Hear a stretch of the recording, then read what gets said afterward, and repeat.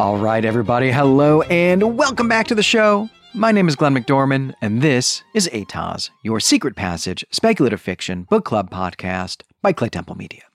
This episode, I'm going to talk about The House with a Clock in Its Walls by John Bellairs. This was published in 1973. This book came in third on our most recent Patreon vote, so it is the last book that I'm taking from that ballot.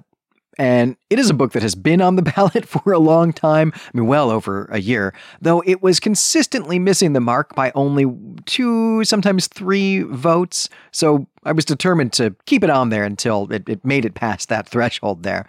This is a kid's book. It's been a while since we've done one of those. It is also the first in a series of either 3 or 12 books, depending on the extent to which you are a purist.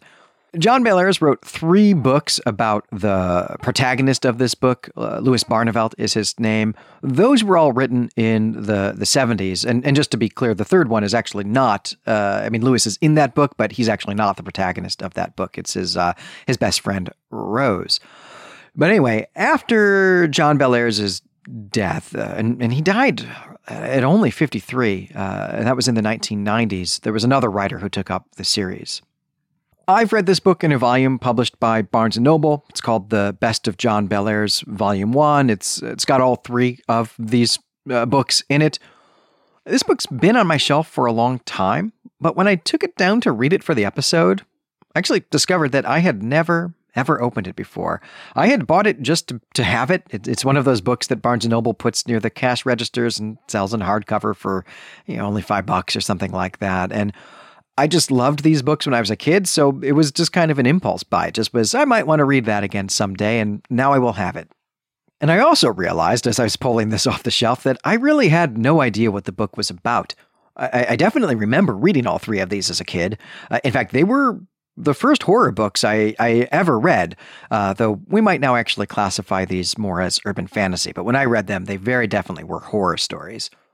And they definitely were my first introduction to creepy mansions and warlocks and cemeteries. But all I remembered were images from these books, all of them about the house that is the setting of the book.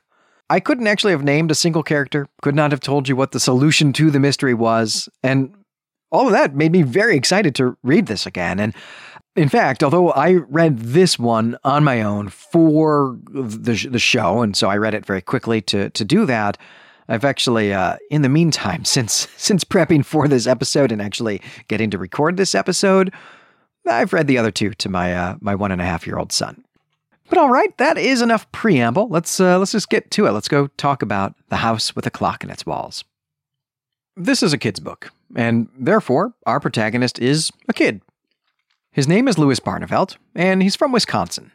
But this is also a horror book. In fact, it's something of a haunted house story. And so that means that Louis has to start the book in completely new circumstances, ideally in a new place with mysteries to encounter, horrors to face, and also puzzles to solve.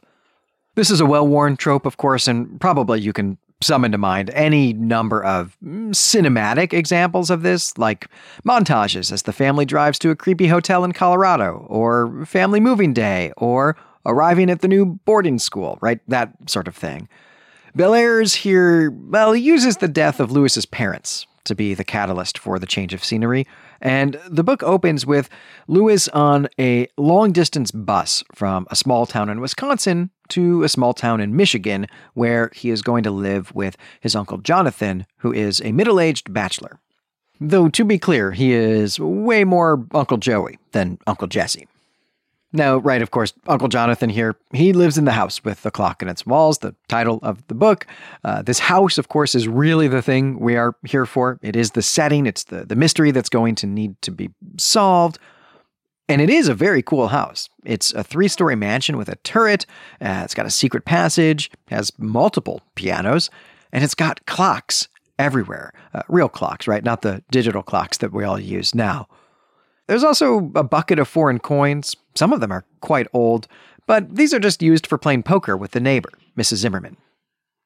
So let's talk about the adult characters in this book. And I know I haven't said much about Louis himself yet, but we will get there.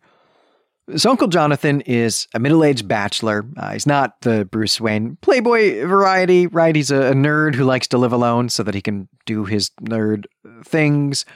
He enjoys war games, for example, but also he's a warlock. He does magic, like real magic. He can create illusions that allow Lewis to be present at Waterloo or the Spanish Armada. He can use magic to manipulate which playing cards are coming out of the draw pile, though that's clearly cheating. And he can also use magic to eclipse the moon. Most of this magic requires rituals, right? It's not a superpower, it's a type of science, right? It's a skill with a lot of learning behind it. Mrs. Zimmerman, with whom Jonathan plays poker and does also actually cheat a little bit sometimes, Mrs. Zimmerman is also a magician, and she's even got a PhD in the subject, and, well, she's much more serious about it than Jonathan. We don't quite know how old Mrs. Zimmerman is, but she seems to be a generation older than Jonathan, and Mr. Zimmerman is definitely not around at this point. Here in this book, we can presume that he's dead. We do learn in one of the other books, the third book, I think, that he is dead. He has passed away, but we don't know anything about that here in this book.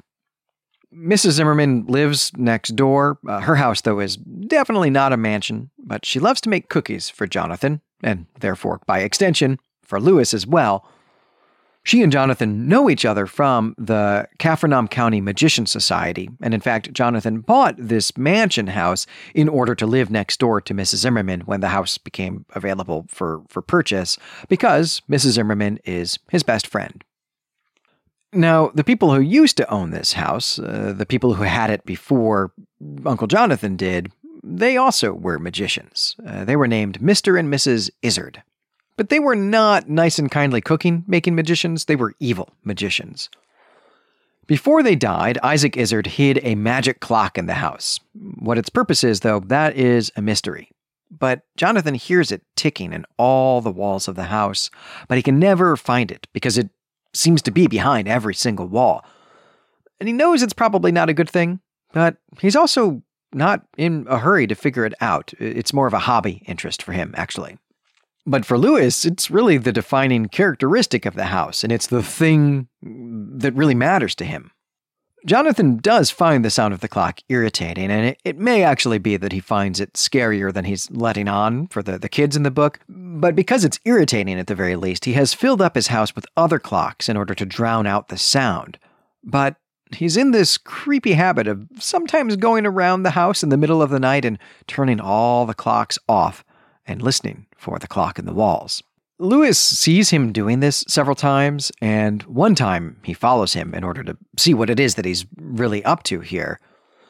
Jonathan catches him, and he explains the backstory here that I've just explained to you, and also about how, everyone in this book seems to be a magician, and, that's the setup. Obviously, the plot here is going to have to be about finding this clock, but it also has to be about discovering what it's for and then stopping it, right? Lewis is going to be central to all of this, of course, though it all happens accidentally. There's no active detecting, there's no active researching, or even really exploring at the heart of the story. There are 3 beats here. The first is that Lewis is trying to show off for a potential friend who just is not that into him, and so he learns how to resurrect the dead from one of his uncle's books, and he heads off to the cemetery with this potential friend. Lewis doesn't really know what he's up to, but he does succeed in resurrecting the wife of Isaac Izzard, and that's going to be a problem. She buys the house across the street, and she moves in, and then she also breaks into her old house, right, the house with the clock in its walls. She does that while everyone is out, and she finds the key to the clock in a secret compartment. The inference here is that she is now one step closer to doing whatever it is that she and Isaac were trying to accomplish in the first place before they died. Figuring out what that is, that's the next beat. And again, Lewis is key here. He decides that he wants to play the organ up on the 3rd floor. This is an organ that came with the house. So just to refresh, this house has multiple pianos and 1 organ. At any rate, Lewis realizes that there's a secret compartment here as well, and it's got some old notes of Isaac Izzard's. Together, Jonathan and Mrs. Zimmerman read these over, and they discover that what the clock is for is ending the world. Why the Izzards wanted to do that we don't know, but that is definitely what it's for. And so, we can't let Mrs. Izzard get to the clock first. And Lewis solves that problem too. He suggests using his magic 8-ball in order to get some advice, and although that seems like a really silly, really stupid idea, it turns out that actually it works. Though it directs them to play poker until they find a magical card in the deck, and it's actually that card that gives them the next step they really need, which is to go check out the coal bin in the basement. Behind the coal bin is a secret door that leads to a secret room, and hey, that's where the clock is. But of course, just as they find it, Mrs. Izzard is there too. And it turns out that she couldn't get into the room by herself, even though she knew where it was, and so she actually really needed them to find it, and this is helping her out, even though it seems like it should be a step towards our hero's victory here. And now that they have opened the room up for her, she's used a hand of glory in order to freeze them so that she can just walk into the room and use the clock and end the world. Except Lewis is not frozen. He knew all about Hands of Glory because, he reads a lot. And so he was able to avoid looking at it, and that's the key to its power.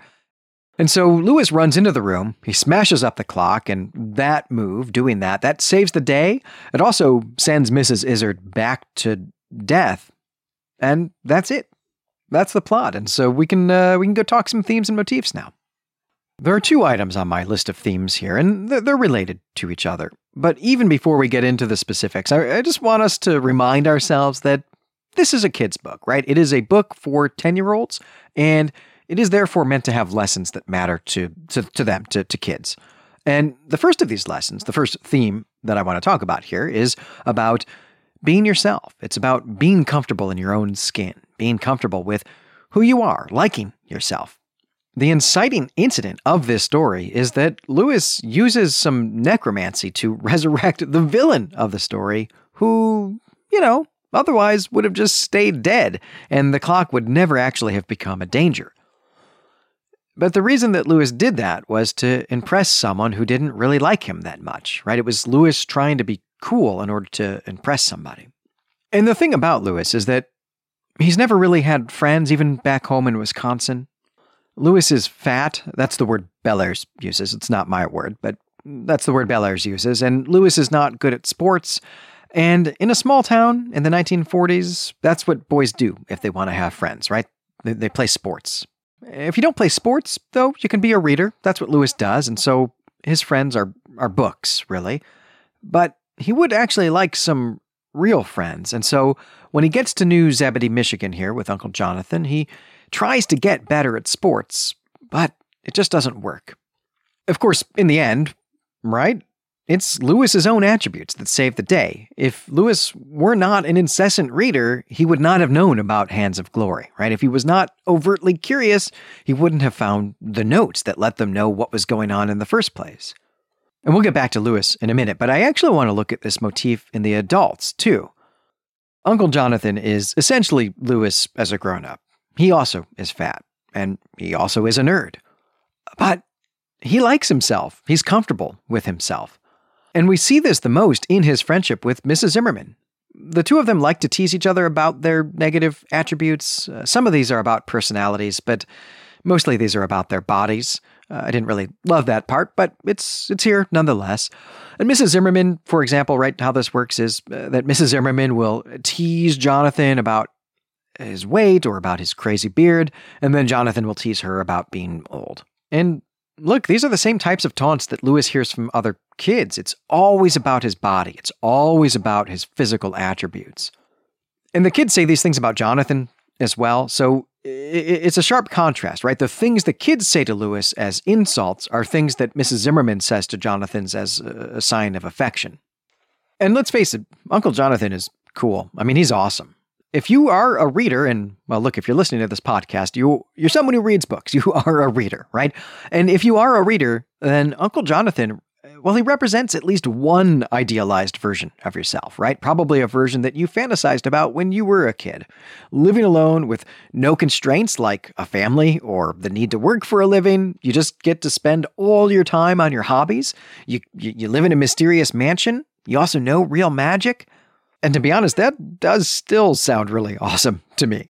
But because Bellairs draws this parallel between Lewis and Jonathan, though he never spells that out, but because he's drawing that parallel, we as kids can see that for Uncle Jonathan to be Uncle Jonathan, he actually had to be Lewis first. And that what changed was being able to ignore the taunts of others. It's not that they went away. It's that he learned to ignore them. And this, of course, is something we've all gone through. But when we're kids, it really does seem like it's never going to end. And in fact, it often seems like it's just going to get worse. And all of this dovetails with the second item on my list here, and that is friendship. In fact, it's been hard for me to talk about the one without the other because wanting friends, right, that is at the core of Lewis's feelings of inadequacy. And at the same time, having friends is really, I think that's at the core of Jonathan's self-assurance and confidence. As adults, right, we, the readers, the audience at least of this podcast episode, we know that what has happened here is that Jonathan has grown up. And as he grew up, he's discovered how to make friends based around his shared interests and hobbies, rather than just out of a desire to be included in some group of people that he sees. Probably a group that doesn't even do stuff that, you like to do. You like doing yourself. So Jonathan is a member of a magician's club, and that's how he has friends. And now he's living this awesome life where he lives next door to his best friend, and they spend all their time together pursuing their shared interests. But Lewis doesn't have that. All Lewis has is the desire to be included, and included in sports, a thing he doesn't even like. And when you're a kid, even if you recognize that you should have friends who like the stuff you like, it can be hard to find those people. And that's even worse during early adolescence. At least it was for me. My memory of it is that's how this was. And the reason it was like that is because we also get ashamed of the things that we like, or maybe not ashamed, but embarrassed, right? We get embarrassed of, well, really, we just get embarrassed of liking things at all. It's the same way that we get embarrassed, not so much by our parents or anything specific about them. We get embarrassed simply because we actually just have parents. It's just the fact of having parents. That in itself embarrasses us. It's not that our parents tell terrible jokes or something like that. Anyway, it's a tough time. I'm trying not to relive it too much here, right? But the real happy ending of this book is, well, it's not in the climactic chapter when Lewis defeats the bad guys. The real happy ending of this book is in the coda when Lewis is hanging out with Jonathan and Mrs. Zimmerman, and he explains that he now recognizes that he and Tarby, Tarby was the kid he was trying to impress, right? That Lewis has learned that he and Tarby were never meant to be friends because they're just not the same type of people. But anyway, that doesn't really matter because, hey, Lewis has actually found someone who is his type, someone who is a nerd like him. In this case, this person is a nerd about different types of cannons, or as Jonathan describes it in a phrase that I really love, someone who is an expert on Elizabethan ordnance. And making that friend, who we'll meet in the second book, that is the real arc for Lewis. There is one more note I want to make on this, and that's about gender. Jonathan's best friend is a woman, but there is absolutely no suggestion of romance here. I mean, not even any wink at adult readers that something is going on that Lewis just doesn't see. It's simply not there. In this world, the world of this book, it is just perfectly normal for an adult man and an adult woman to carry on a friendship with no romantic or sexual tension at all, and that is awesome. And in fact, this carries over to Lewis, too, because the new friend that he's found is a girl. Her name is Rose Rita Pottinger. She's going to be instrumental in the second book, and then actually the protagonist of the third book, and she's a really awesome character. But I'm going to have to not let myself talk about her because, well, we're only doing the first book, but perhaps in the future, Patreon supporters will want us to carry on with this series, which I would have a lot of fun doing. All right, let's go talk some strengths and weaknesses. Usually I like to end with strengths so that I don't feel like I'm leaving an episode on a whiny note. But in this case, I actually want to start with the strengths because the weaknesses that I want to talk about probably aren't really weaknesses, and I hope that they'll lead to some questions we can talk about on the forum or on the subreddit. The thing I love most about this book is the setting. I mean, this house is just awesome, and I used to fantasize about living here. I grew up in a suburb of Chicago, but of course that community was only really a suburb after the Second World War when we got the interstate system, the Eisenhower interstate system. From its founding in the 19th century up until the 1950s, so a little over 100 years, it was its own town. And in fact, it's older than Chicago by a year. And so the downtown area was old. It looked like a small Midwestern town of the type that's envisioned by Bellairs here in this book, and Bellairs actually modeled the town of New Zebedee on his own hometown of Marshall, Michigan.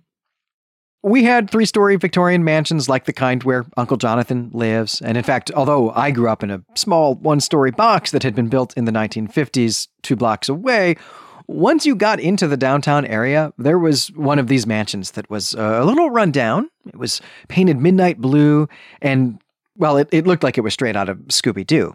Or, it looked like it was straight out of John Bellairs. So the town here, this was a setting that worked for me. And from the outside, really this house seemed familiar. While at the same time, I spent a lot of my childhood wondering what the insides of these old mansions in my community were like. And of course, also, right, obviously, I assumed that they had all sorts of secret passages and magic items and ghosts. So this book spoke to me, both as a child and now again as an adult, where, once again, I'm living in a box from the 1950s, though this one is actually a 2-story box because I live on the East Coast now and they're all 2-story boxes. Part of what makes this setting come alive, though, are the illustrations by Edward Gorey, who was an absolute giant of illustrators in the 20th century. His drawings really speak for themselves, so I won't belabor the point here, but I will say that if this is a book that you don't own, but are thinking about getting, maybe because you've got a kid and would like to read this book with them or give it to them or something like that, I would say make sure you get one with the original illustrations because they're awesome. The last strength that I want to list here are just the themes themselves. Kids' books are, on some level, meant to be preparing kids to enter the adult world, right? Preparing them for adulthood. Bellairs definitely does that here, and I think it's great. He does an awesome job of it. Something I would really love to talk about on the forum, though, is how this book would be written differently today. In particular, I'd like to talk about how these themes would be addressed now, right, 50 years later. Because one of Bellairs' messages to nerdy kids is that they just have to put up with the name calling and the bullying, and it'll eventually be better when they grow up. There is absolutely no comeuppance for the kids who are taunting Lewis. And those kids they just don't learn a thing in this book. And I feel like that's the opposite of the approach that writers tend to take now, right? That writers now tend to have those kids learn to be kinder and inclusive. But maybe it's not. I might just not have my pulse on contemporary kids' books here in almost really the second quarter of the 21st century at this point. But anyway, I just think that would make a really fun conversation to compare storytelling then and now. And, well, I guess also it would be fun to talk about which messaging you think is better. And to be honest, I'm not just asking about that as someone who likes talking about books. I'm asking that as a new parent. I'm asking that as someone who's invested in this. I want to know what you think is best, and especially if you yourself are a parent, I would be interested in talking about what choices you have made about what you've had your kids read. And thinking about these themes comparatively, that can lead us into the weaknesses that I want to address. These aren't really weaknesses so much as critiques, because about halfway through this book, I find myself really unsatisfied with it as an adult novel. Now, right, it's not an adult novel. It's a kid's book, and I loved it when I was its target audience. But there are 2 things that really bothered me about the storytelling here. The first of these, and also it's the biggest of these, is that the story is told from a really strange perspective. Lewis is the character through whose eyes we see the world, but we don't actually see his world. It's really only after the fact that we're told about his life at school and so on. We don't actually ever see any of that happening. There is not a single scene at school, and there are only a few with Tarby. And that's because this story is about the house, right? I mean, it's the title character of the book, right, is the house. But at the same time, Lewis doesn't solve the mystery through any active sleuthing. It is all just an accident. And while Lewis is running around having happy accidents in the book, in the background, Jonathan and Mrs. Zimmerman are actually being active in the story. They're the ones trying to find the clock. They're the ones trying to figure out how to stop the Izzards. And so we're really just being told the story, not of Lewis, but actually of Jonathan and Mrs. Zimmerman, just through the limited perspective of Lewis. And so we don't really get either the full story of the house or the full story of Lewis's move to this totally crazy town in Michigan. And look, I feel a little embarrassed about talking about Inspector Gadget, but I want to talk about Inspector Gadget because it's kind of the same idea, right? There's a kid who is busy trying to solve the same mysteries as an adult family member, but in Inspector Gadget, the kid is always the one who succeeds. But I mean, really succeeds, right? In Inspector Gadget, the kid is active and agentive and competent, where Lewis just stumbles into accidents. And it's not really satisfying because it feels like the adults were the ones having the real story and not the other way around. The other thing that I want to critique before we close out the episode is briefer, but it may also be a bigger deal. Lewis's parents died a few days, maybe it's a few weeks before this book begins, but it never feels like it. We don't get Lewis grieving at all. We don't see any poor choices that seem to be rooted in grief. We don't get anything like that.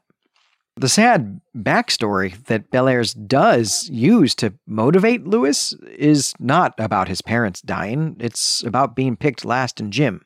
And while that definitely sucks, somehow, from my perspective as an adult, that seems inconsequential next to your parents suddenly dying and you then having to move to a new state to live with a relative you've never met before.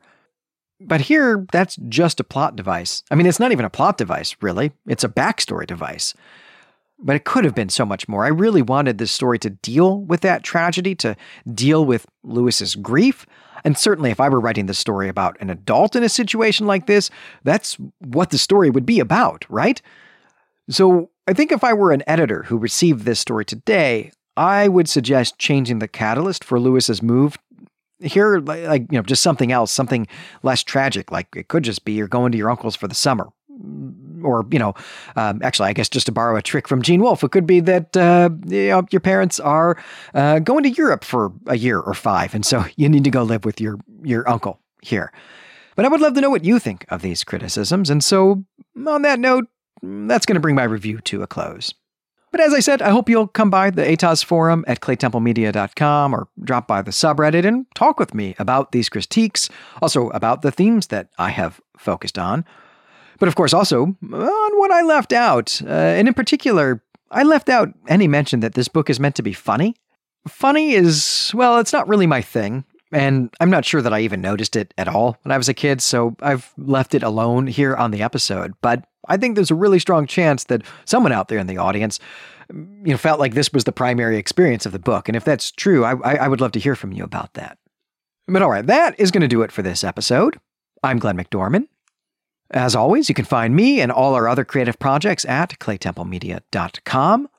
On Twitter, I'm at GL McDorman, and the network is at Clay Temple Media. This show is going to be off next month for the holidays, but I'll be back in January with the first book from a brand new Patreon vote, and that book is going to be The Teleportation Accident by Ned Bowman. This is a book that I'm really looking forward to. I have a sense of what this book is about, or at least a sense of the setting of this book, and I'm really excited about it. But until then, and maybe especially if you're traveling for the holidays, now's a great time to go check out any of the Clay Temple Media shows that maybe you're not listening to. We do a lot of shows here on the network, and well, I guess if you do already listen to all of those shows and you are caught up, you are current, and are still looking for something to listen to, and you're not yet a Patreon supporter, there are, at this point, close to 100 bonus episodes on Patreon that you can get immediate access to by joining us today. And your support goes a long way to keeping all the shows on the air. We really appreciate it. But until next time, until January, I hope you'll remember that if more of us valued food and cheer and song above hoarded gold, it would be a merrier world.